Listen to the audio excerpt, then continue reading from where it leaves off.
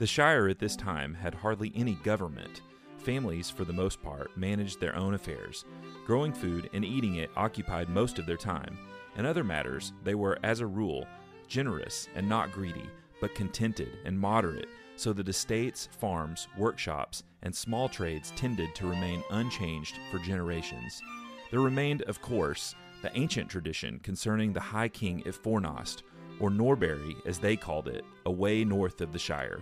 But there had been no king for nearly 1,000 years, and even the ruins of King's Norbury were covered with grass. Yet the hobbits still said of wild folk and wicked things, such as trolls, that they had not heard of the king, for they attributed to the king of old all their essential laws, and usually they kept the laws of free will, because they were the rules, as they said, both ancient and just.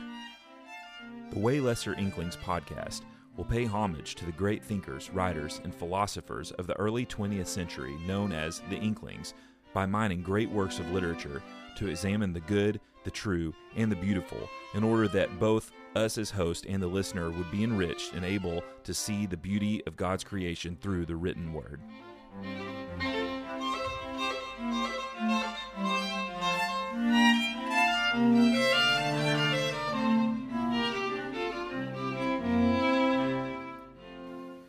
Welcome to the premiere, or maybe if we're more stately, the inaugural episode of the Way Lesser Inklings podcast.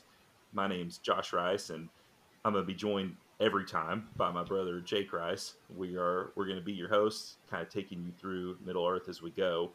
In this first episode, I think there's some housekeeping that has to be done, and one of the things that we got to do is talk about why are we even doing this project? What's the point? Why are we here? So I would pitch that to you, Jake. The first time that they hear your voice, why are we doing this? What brought you into this? Yeah, I think there's two primary reasons. One is the Lord of the Rings, and then on a broader scale, just the whole lore of Middle Earth was really important to our family. Our dad read The Hobbit and the Lord of the Rings to us at a very young age. And then I know you really latched onto it, and you being my bigger brother caused me to want to latch onto it. And so I think from that standpoint, it's been a big part of our lives since as long as I can remember. The second thing is a posterity play that, as you and I talked about doing this, is sharing our thoughts for a really important work for us with future generations of our line, as well as friends and others, but primarily to pass it down possibly to future generations. Yeah, so it is a work that spans, it's a work that spans time and generations. Right, and I think that brings up something, because this is going to go on the internet, and so you never know who's going to stumble across. I know who we're going to tell about it, and people who are going to listen, and they know us and that sort of thing. But for people who don't know us, one thing that I would say up front that we're not we're not Tolkien scholars. We're not eggheads. We don't have doctorates. Probably be best described as fans of Tolkien. I have read pretty extensively his works. I think I'd say without lying, I've read Lord of the Rings somewhere about 25 to 30 times. I've read The Hobbit probably that many times or more. And The Silmarillion, I've probably read it a dozen times, somewhere in there. It's one of those things where, if you were going to a trivia thing, I don't know every single bit. I've not studied his life work, but it has been the most important piece of non-biblical literature that I've read. It shapes thoughts and that sort of thing. And so for me, I know the posterity plays a big deal, and we talked about that. And this has been an idea that's been long in coming to fruition. I think the other one for me is I want people to be able to appreciate the beauty and really the genius and the goodness that Tolkien put into this work, because he poured his soul into it. It's really amazing work, and I've been reading a lot of classics lately. And I was telling Kelsey, my wife, when we were at dinner tonight, I was like, my reading of the classics has only enhanced my appreciation of Tolkien's work. Like it really does stand tall among the greatest works of literature, and I'm not embarrassed to say that. So I think that's why we're here. Hmm. We want people to see it the way we've seen it. Yeah. And so we're going to start this out talking about the prologue, which is pretty interesting because prologues are usually like an introduction to the story, but I would say in this case it would probably be good advice if you've never read the Lord of the Rings to not read the prologue first. I Hmm. think a lot of people agree with that. What do you agree with that? What do you think Yeah. about it? I think what's interesting, I do agree. I think that, I think first that it, for a prologue, it's really detailed and like very kind of historically written, which is you will find in Lord of the Rings. Like like there's no secret that he wrote it as a mythology. Um, but he holds to it, and it's like in some sense, it's like it's a little it's a little heavy for a prologue to come into and go like, what am I walking into with this thing? And it's and it's really good and it's helpful, but it's also not really indicative of his ability to write narrative and poetry. Hmm. Yeah, that's true. He doesn't really get into that too much. He does write it as straight history, which is weird. Our friends, our family that listens to this will definitely remember this. I will never forget our Uncle Larry, who has no care of Tolkien, didn't know anything. So the movies were wildly popular, back in the early 2000s. And I remember one time Hmm. we had a family get together and we sat down and we turned on the Fellowship of the Ring, the movie. And it goes through the prologue on that. And it's talking about, 9 rings were given to men who above all else desired power. And Yeah. Larry goes, what the heck is this? It was totally lost on him. And I could almost hear like, that would be a person who's not read Lord of the Rings before, and they read the prologue, and like right off the bat it says, you can find these histories in the Red Book of Westmarch that was written by Bilbo, and I could Hmm. see somebody going, what is that? What are you talking about? So it's really Yeah. not like an intro to the story. I think it is kind of an after the fact. These are some ways to interpret the history. This is some ways to think about what happened. And so, yeah, I would advise, if you've never read and you're listening to this podcast, you never read Lord of the Rings, like listen to us talk about the prologue. It's not going to spoil anything. Um, and, you know, go ahead and skip to the first chapter and Yeah. we'll catch up with you pretty fast because we're going to basically do a chapter every episode. Uh, any Yeah. comments before we kind of get into the meat of this thing? Nope, I don't think so. Okay. Let's do Well, it. so the prologue is basically divided into several parts, and we're going to take each of those parts and talk about, you know, first of all, what was it about, and then what are the things that are kind of going on maybe beneath the surface. What are some things that we can draw attention to that I think are important to get into the mind of Tolkien and that sort of thing. What we don't want to do is deconstruct and break things and try to pull out little slivers. We're trying to look at what Tolkien did and then Yeah. analyze what he did, not try to break it apart and you know Yeah. ascribe to Look him for things he never wanted to say. right. Look for things that aren't there. Right. Yeah, so we do Yeah. we do want to have basis for it, and so the first part of this I think is probably the meatiest part of the prologue, and is a part that's just called concerning hobbits, where Tolkien basically writes what are hobbits, where did they come from, what is their geographic evolution, using evolution as far as like how they migrated, how they became different tribes and that sort of thing. And he goes Hmm. into a lot of detail in that. And so, that's kind of a basic overview. And there's a lot of ways to go. I kind of let you, I know you've done a lot of work on it. I kind of let you Yeah. set the pace here, where you want to go with concerning hobbits. Yeah. I think the first thing I wanted to do is the first hat tip to Tolkien being committed to his world. That like when you like even so say you don't skip the prologue even though we're recommending to skip it. Say you don't, like what you're gonna get right out of the gate is that Tolkien's committed to the world he builds because he writes he writes from the outside looking in view, and but he writes things like you can find more in in the Red Book of Westmarch, right? And it's like, well, we don't have a Red Book of Westmarch, but he's telling us it's there, you know? And so, like, it's some historical document out there. and that happens throughout the story. But it's like I think that's just on its face right on the front. Like you don't get two paragraphs in, and he's committed to the world that he's built. Yes. Yeah, so he's not it's interesting. He's not writing about it in the way that, a lot of quote fairy stories would be thought of. Like, so stuff that comes to mind is like a lot of the classic 90s Disney movies like Little Mermaid, Lion King. It's the stories are told in such a way in those that it's make believe, right? Mm-hmm. Like there's not this attention to world building and attention to history and Mm-hmm. genealogy. So you think that you're dipping into a fairy story when you listen to those works. This one, I think one of the reasons, it's a key reason why the Lord of the Rings has been so engrossing to people, is that it's written as history. And Mm-hmm. he even uses this conceit in the prologue that Bilbo wrote this book and that Frodo finished it. It was called the Red Book of the West March, and basically it contains The Hobbit and the Lord of the Rings and a lot of other things about Right. hobbits. Like it's this huge, I think of it as being Right. this huge arcane tome, basically that's like kept in a museum and is passed Yeah. around, and Yeah. and everybody, the whole history of the hobbits is in this book, and that's how he starts the Right. prologue. And And he's so he's just matter of fact about it. right, and he's just capturing it as an outside historian. Hmm. And then almost it strikes me, so he starts with this realism, and then he starts to describe magic.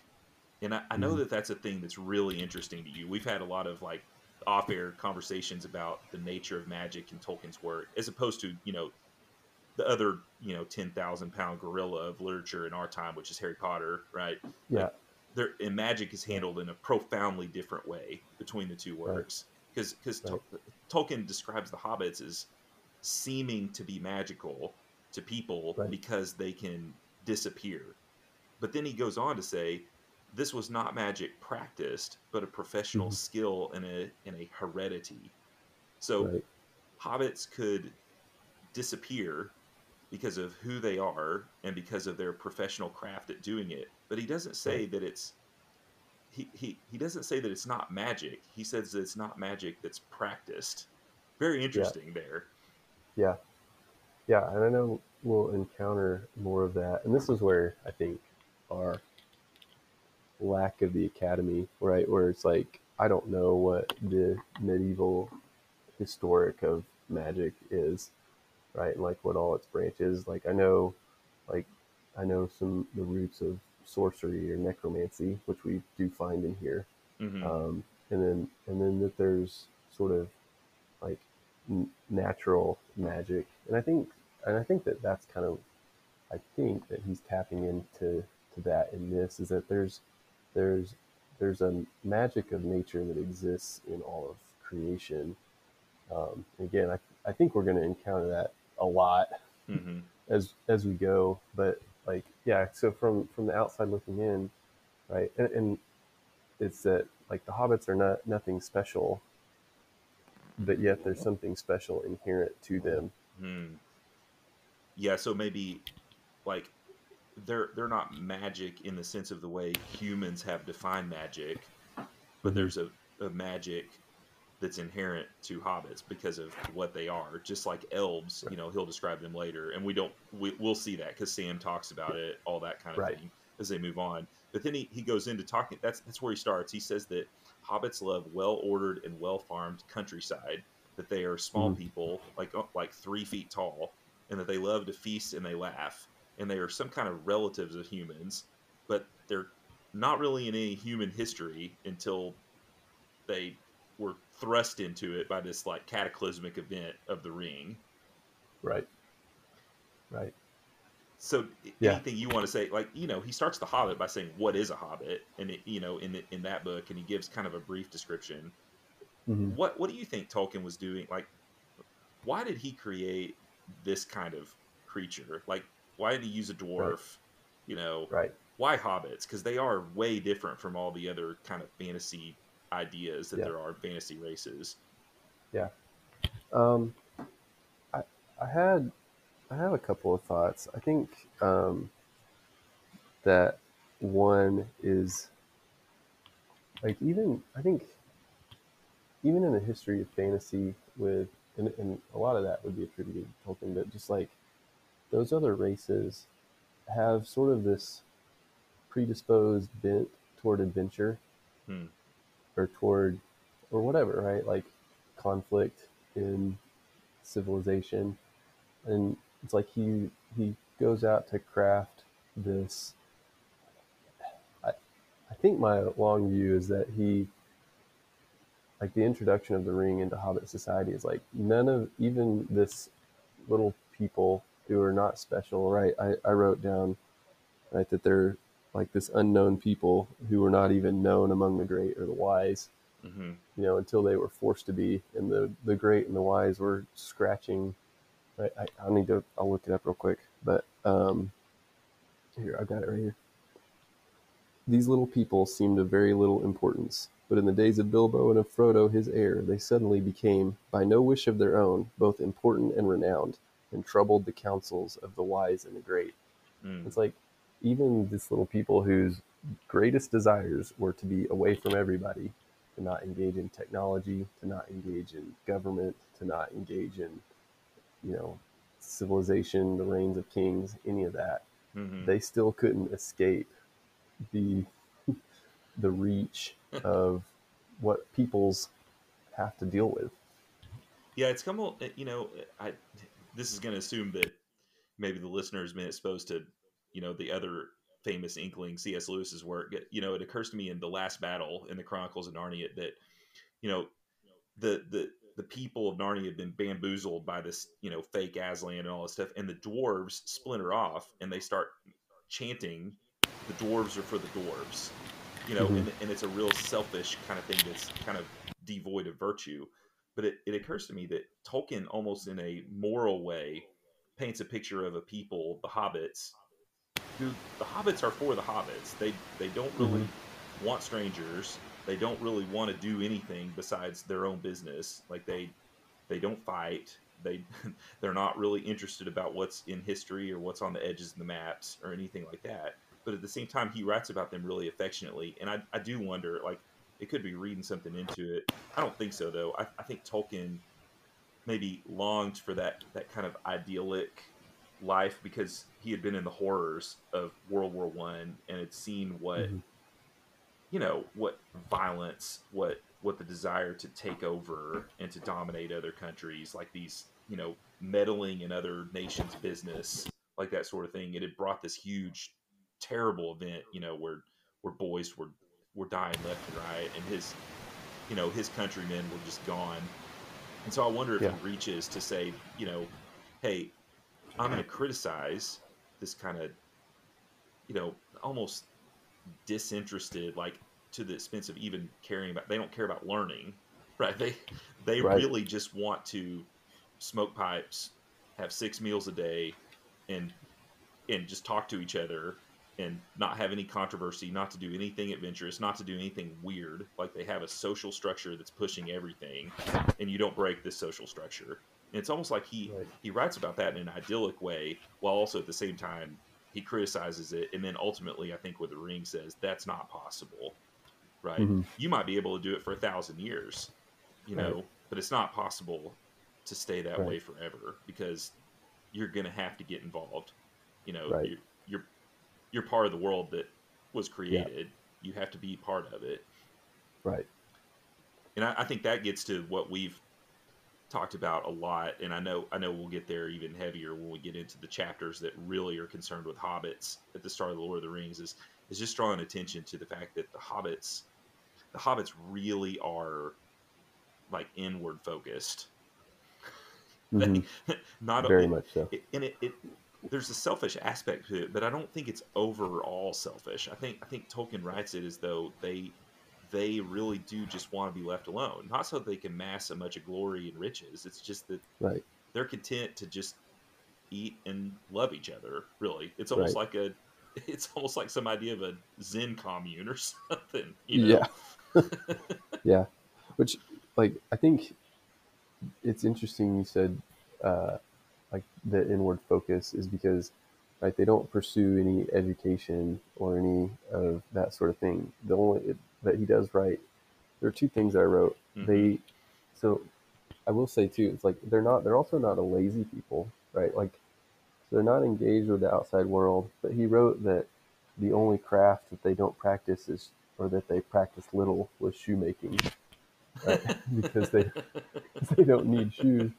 But, but it's like, but they're still very industrious, right? In their inner facing, but that lack of education, basically he writes that the only thing that they care about, sort of educationally or historically, is family trees, Hmm. right? And they have deep, like, you get confused. I get confused in 2 seconds, even with them talking about their stuff in the book.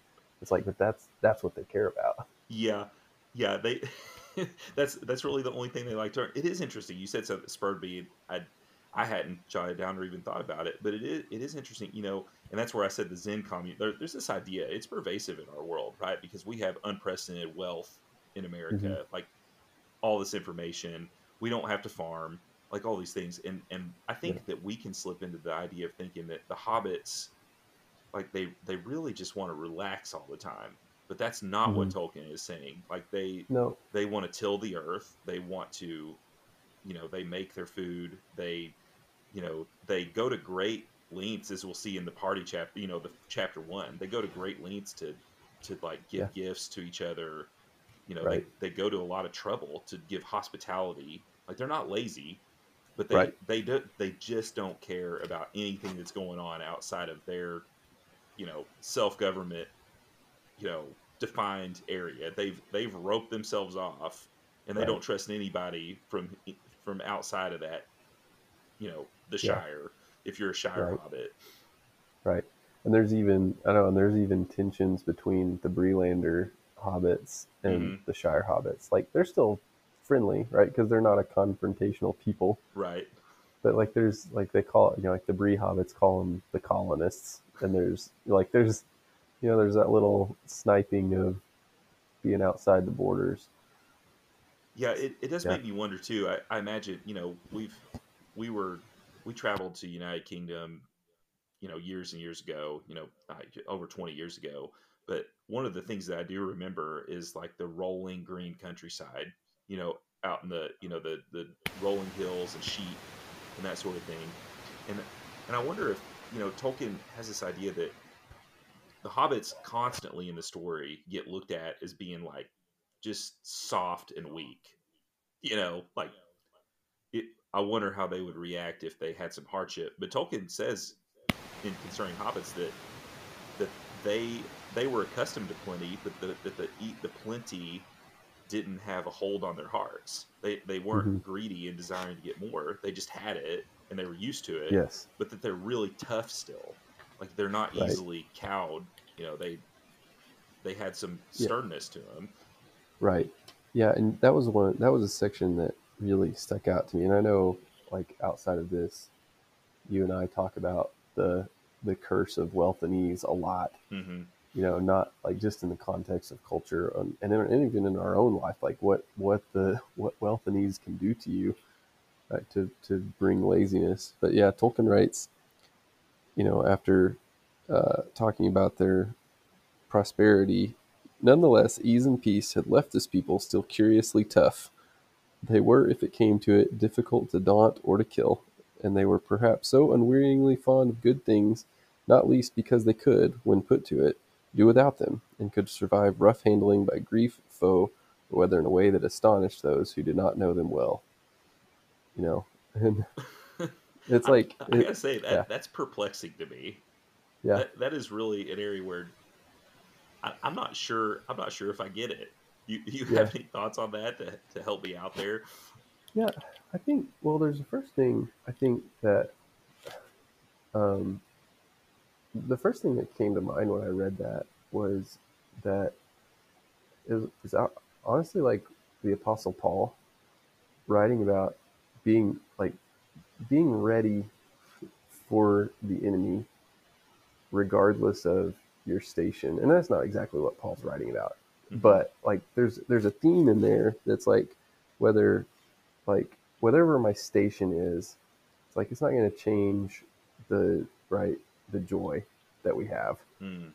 And so I think that in this case is like, because they're a hardy people because their joy is in their community, in their family, in that's the thing that's Hmm. important, and that's the thing that's also their sin, which I think we'll definitely talk about later.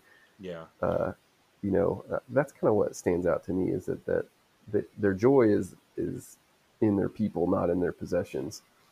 Yeah, and I wonder if Tolkien, as a professing Christian, you think of the great stories of Scripture. I think of Abraham, who was, in his time was just fabulously wealthy, but risked it all to go to war to help his nephew, right? Hmm. And I think of Nehemiah, who was extraordinarily wealthy, but you know risked it all to go you know build walls and have enemies against him and that sort of thing. So maybe there is Right. that idea, that Tolkien I think loved peace, right? Loved to smoke his pipe and Yeah. drink tea, and think about Sit at the language, pub but at with the his same time friends. he went Yeah. and fought and was at the Battle of Somme, like Yeah. really harrowing stuff. And obviously he kept his mental fortitude, right? He came back from the war and he wrote this literature, Yeah. and it was not Right. cynical whatsoever. It's Right. very hopeful, it's very optimistic.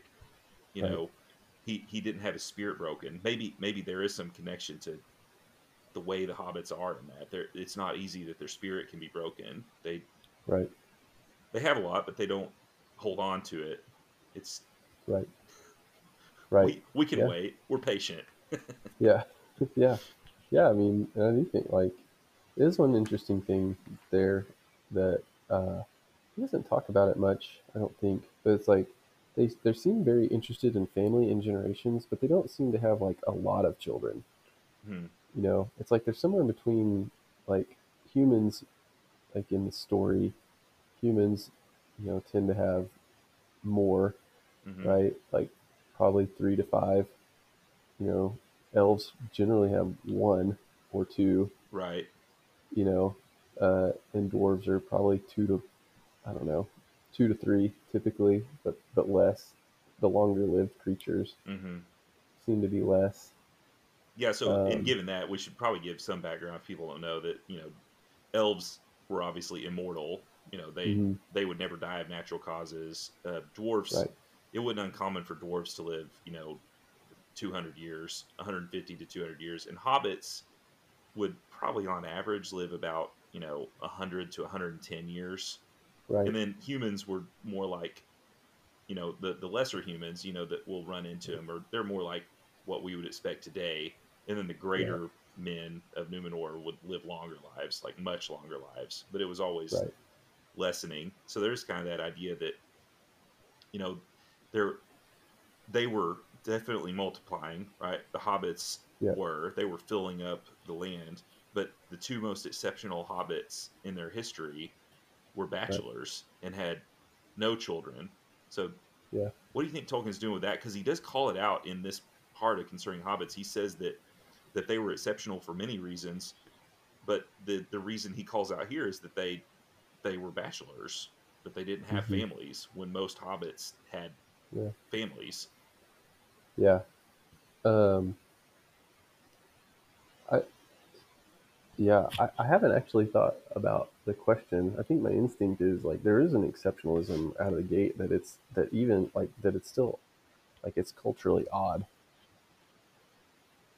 right? To not Yeah, have a spouse. yeah, and they are Um, described as being weird. We'll definitely get to that. Like they're kind of begrudgingly accepted by society. The hmm. Frodo and Bilbo, because they Right, are odd, and that's right, a reason they're odd. Why do you not have a yeah, family? right, I yeah, wonder what he was doing with it. I think that there could be the example of, because what it gets into is that while the hobbits as a people were so, they don't care about learning, Bilbo and Frodo are exactly the opposite of that.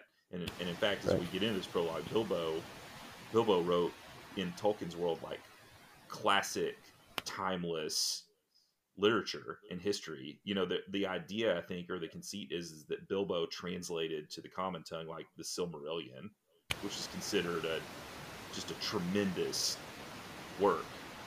hmm, So Bilbo was a scholar, right? And right, Frodo's presented as an adventurer, right? Frodo from the outset hmm, is wanting to get out of the land. right, He's curious. yeah, So they're different. They're Yeah. exceptional because they're different, but also I think there's a real sense that they have a weighty task. Yeah. There's a thing that has to be done for their people, so they almost Right. multiply their people more by Right. sacrificing. Where Paul says that Paul was single in his ministry, and Yeah. he was able to do things righteously in Right. his ministry that the married apostles weren't able to do, because he could just move Right. around at the drop of a Yeah. hat, right? Yeah. Maybe there's some element Yeah. of that. Right. But there's this, right. There is a responsibility that comes with, right, with having the family that, you know, again, it's like, I agree. There's probably like, in Tolkien's mind, there's an inherent call to the adventurer, that's kind of deep seated, that causes them to right, not pursue the family. Hmm. Yeah, and Because even, go yeah, ahead.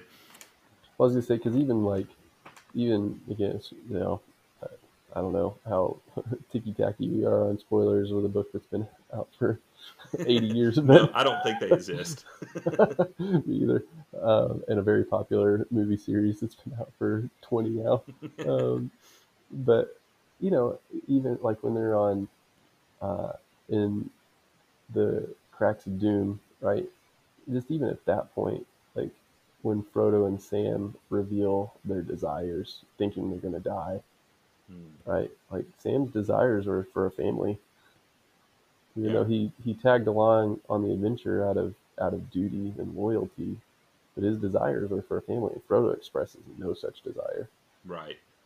Yeah, Frodo's all about mission Yeah, the whole time. That it's a single-minded thing. I got to do this yeah, thing and then I can die. Yeah, yeah, that's interesting. I think in rounding out, we yeah.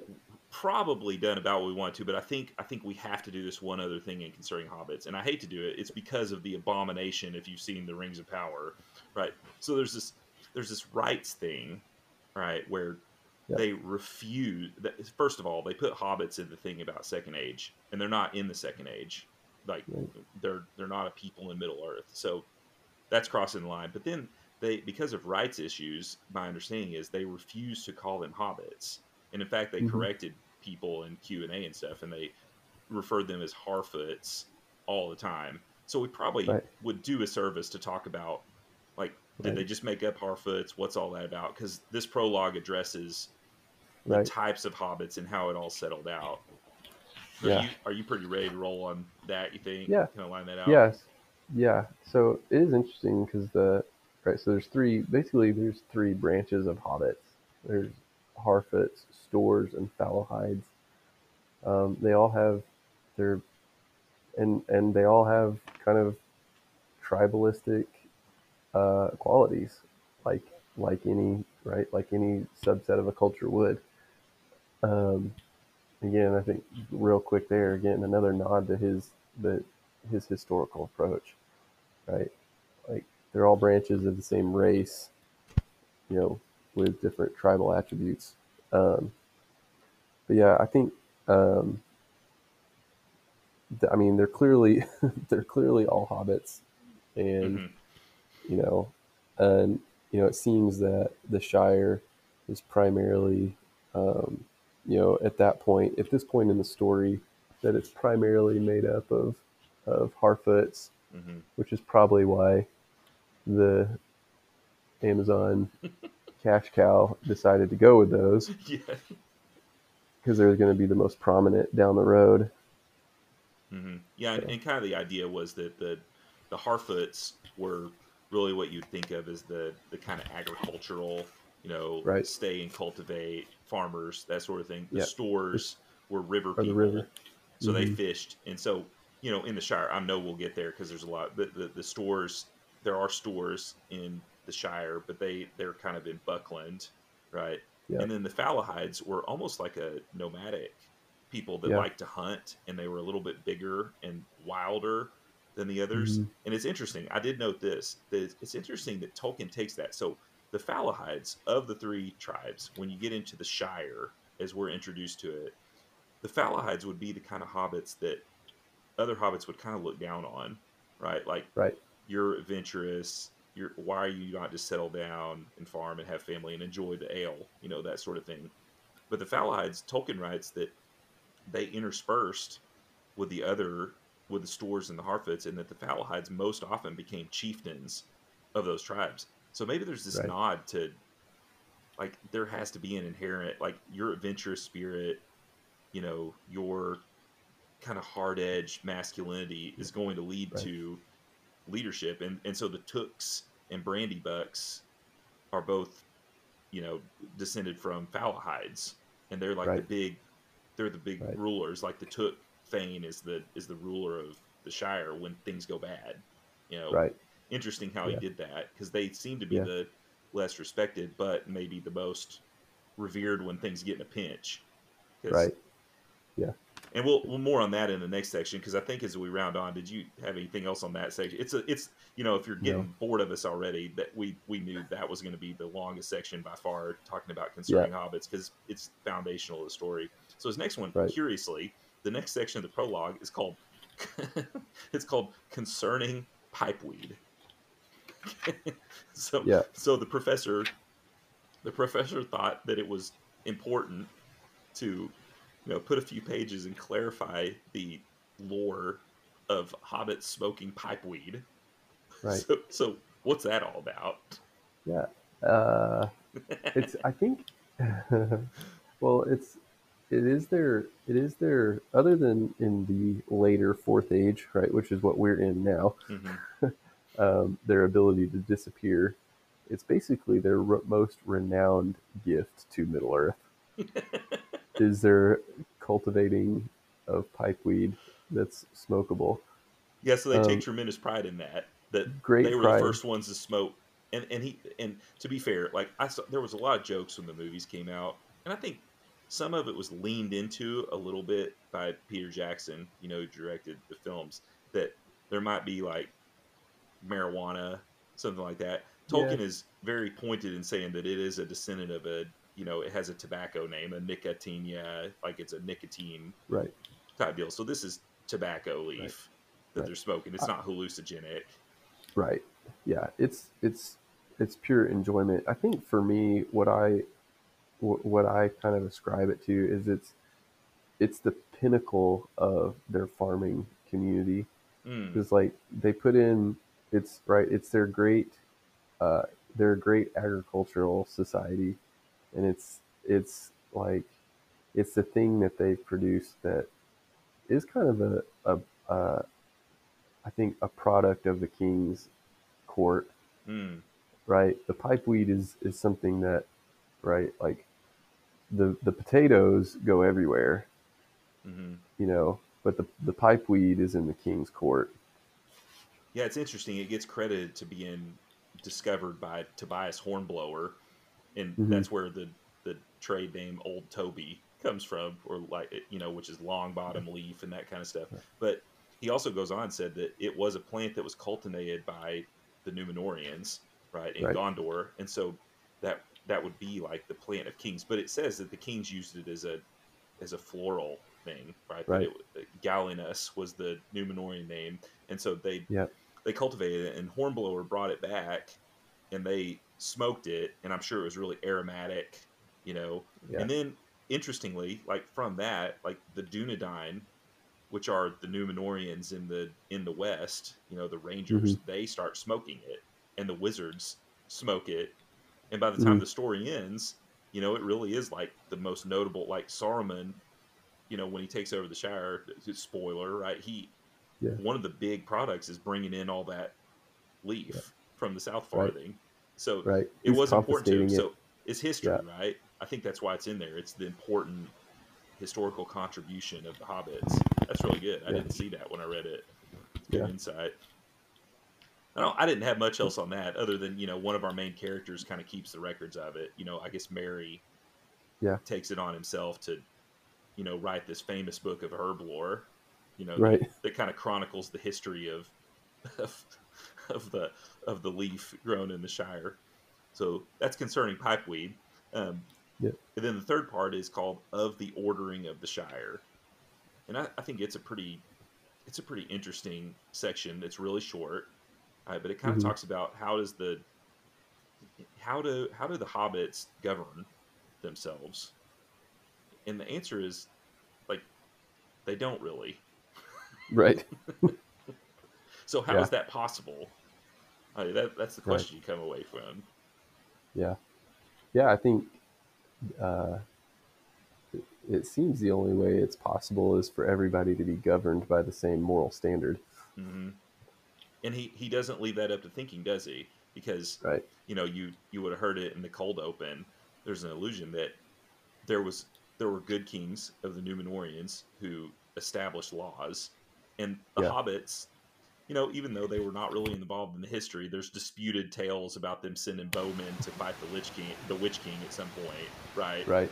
But the law of the king was good enough for the hobbits, and so they just accepted it. This is how you're a good Right. citizen. You follow the rules, and that's what they call Right. them. It's very funny and Right. quaint. Follow the Yeah. rules.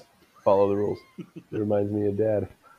So there may be an element to it that the kings of Numenor were so great, right, and so good in their rulership that the hobbits in a way live off the fumes of that kingdom, right? Like Yeah. it put it in motion, and then they just have centuries of peace Yeah. based on the goodness of that law. And I think there's a Right. lot that's interesting about that. For Obviously, sure. that's a honey hole of mine to talk about, Yeah. theologically. Right. Yeah. Which we don't have time for here. Yeah. So that's the answer, right? Is that Yeah. the hobbits basically self-govern at a family Yeah. level. They Right. they teach their children that Right. you follow the rules. Right. And I think we see Yeah. that pretty quick, in as we get into the Lord of the Rings. There's a real social current going underneath that you Yep. comply to the way the culture works, and it's all Yeah. peaceful. Right. Did Yep. you have anything on that section? I know it's I didn't. interesting. I could wax long on that one, so I'm a Yeah. discipline. I, I could in some degree, but basically my only notes were that families manage the affairs, that there's no government. Right. Well, it is interesting. Yeah. You should note that they do have sheriffs, which is important in the Yeah. Lord of the Rings. Right. Yeah. It does come into play, and we'll talk a lot about that at that point. That chapter is probably going to get 2 or 3 episodes. I mean, there's a Yeah. It lot could. there. Um, but the sheriffs are not. They don't really have to act like police. It's really more like detaining animals that get out. so Hmm. so in a way, they're Yeah. almost more like the dog catcher. There's a. I know it seems weird, but yeah, there's a little bit of an Andy Griffith Hmm. kind of tone to that, where it's like in that in that old TV show. It's like Yeah. there's some drunk tank stuff, and there's like there's interlopers into the town occasionally, but that's pretty much it. Yeah, Like yeah, Andy's kind of just the peacemaker around town. yeah. It's like settling some petty disputes. Right. No big deal. Pretty Let pretty somebody that interesting. had a few too many ales sleep it off in the Yeah. jail so they don't get in Right. trouble, like that sort of Yeah, thing. and it's not, and it's really, it's a funny thing in the show, and I think in Hobbiton, it's like it's not a shame thing, right? It's just like, Hmm. all right, get over it and get back to work. They may gossip about it because Yes. I know Oh. we'll get to Oh. that later. Oh yeah. Yeah. so we're moving on into the fourth part. In the fourth part, there's a man. This is one where we could go long, but we're not. We're going to save it for other Yeah. parts. This is called "Of the Finding of the Ring." So if you want to, real quick, like I don't. It's probably a good assumption that most people know the story of the Hobbit, but Yeah. you want to just do the relevant part here. Like, what do you need to know to get into this story of the Lord of the Rings? Yeah.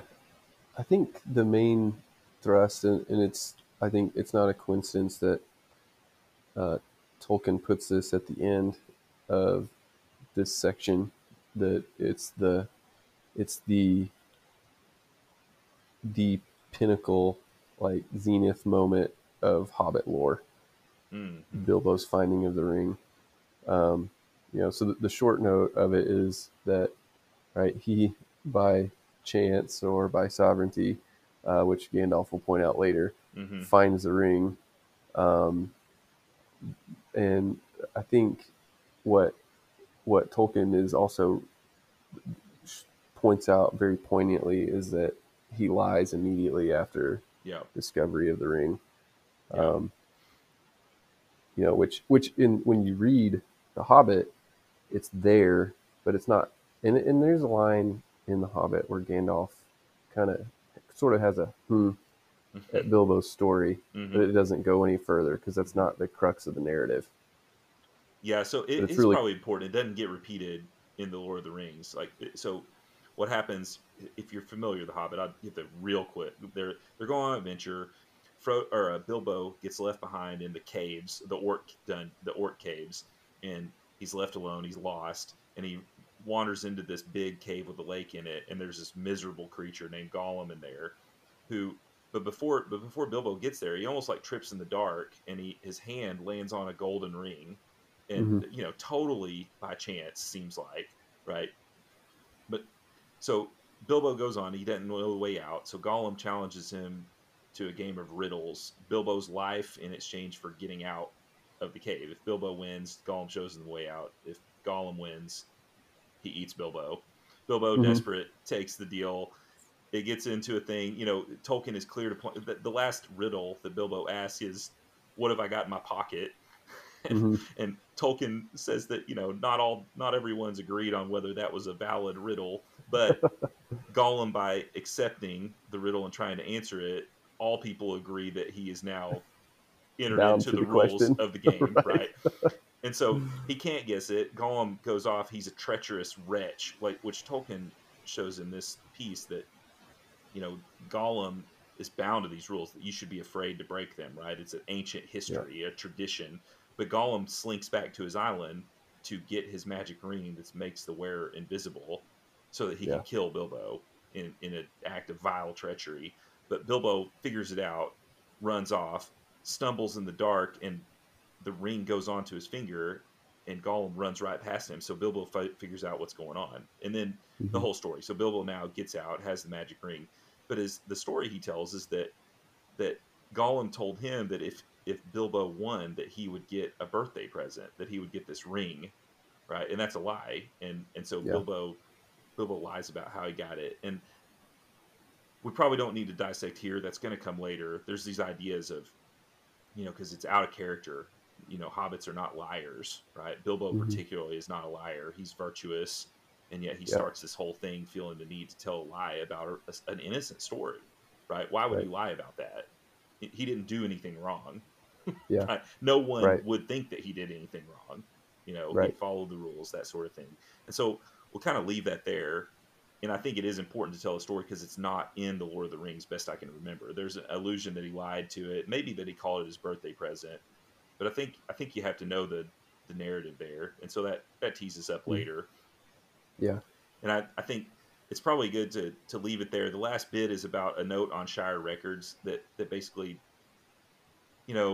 Pippin is writing, like he's writing and his grandson's writing. So this idea of kind of what we're doing here, right? There that Yeah. you're keeping these histories, that there's a posterity, that you want to pass these ideas, these events down so that people remember them. And I think that's important to Tolkien. It's important to the hobbits, and that sort of thing. And that's where he ends the prologue. Did, Yeah. did you have any kind of final thoughts summing this whole thing up, tying a bow on it? What do we need to walk away from this knowing as we move into chapter 1 in the next episode? Yeah. I think your narrative was really helpful in like keeping that in mind, particularly in the first couple of chapters where we're kind of doused in hobbits, Mm-hmm. and so that's really good. I don't think I have anything else other than like I think paying more attention to their inwardness when we go through these first 2 to 3 chapters of the Lord of the Rings. Mm, yeah. I think I think their inward focus as a society kind of it rears itself in other interesting ways in those chapters. Oh, good. I don't think I have anything else either. The only thing I would say is kind of an outro. I hope this was a thing that helped you appreciate the work a little bit more. That's our goal in this. If nothing else, if you listened all the way through, I'm confident that you at least learned something about the importance of tobacco to culture, because I think Yeah. Tolkien felt it very important that you know that. so, Right. so at least hopefully we left you in that. I hope that you'll Yeah. join us next time as we get into the actual meat and we start in chapter 1 of The Lord of the Rings. So stick with us. Join us next time. Thanks for joining us this time.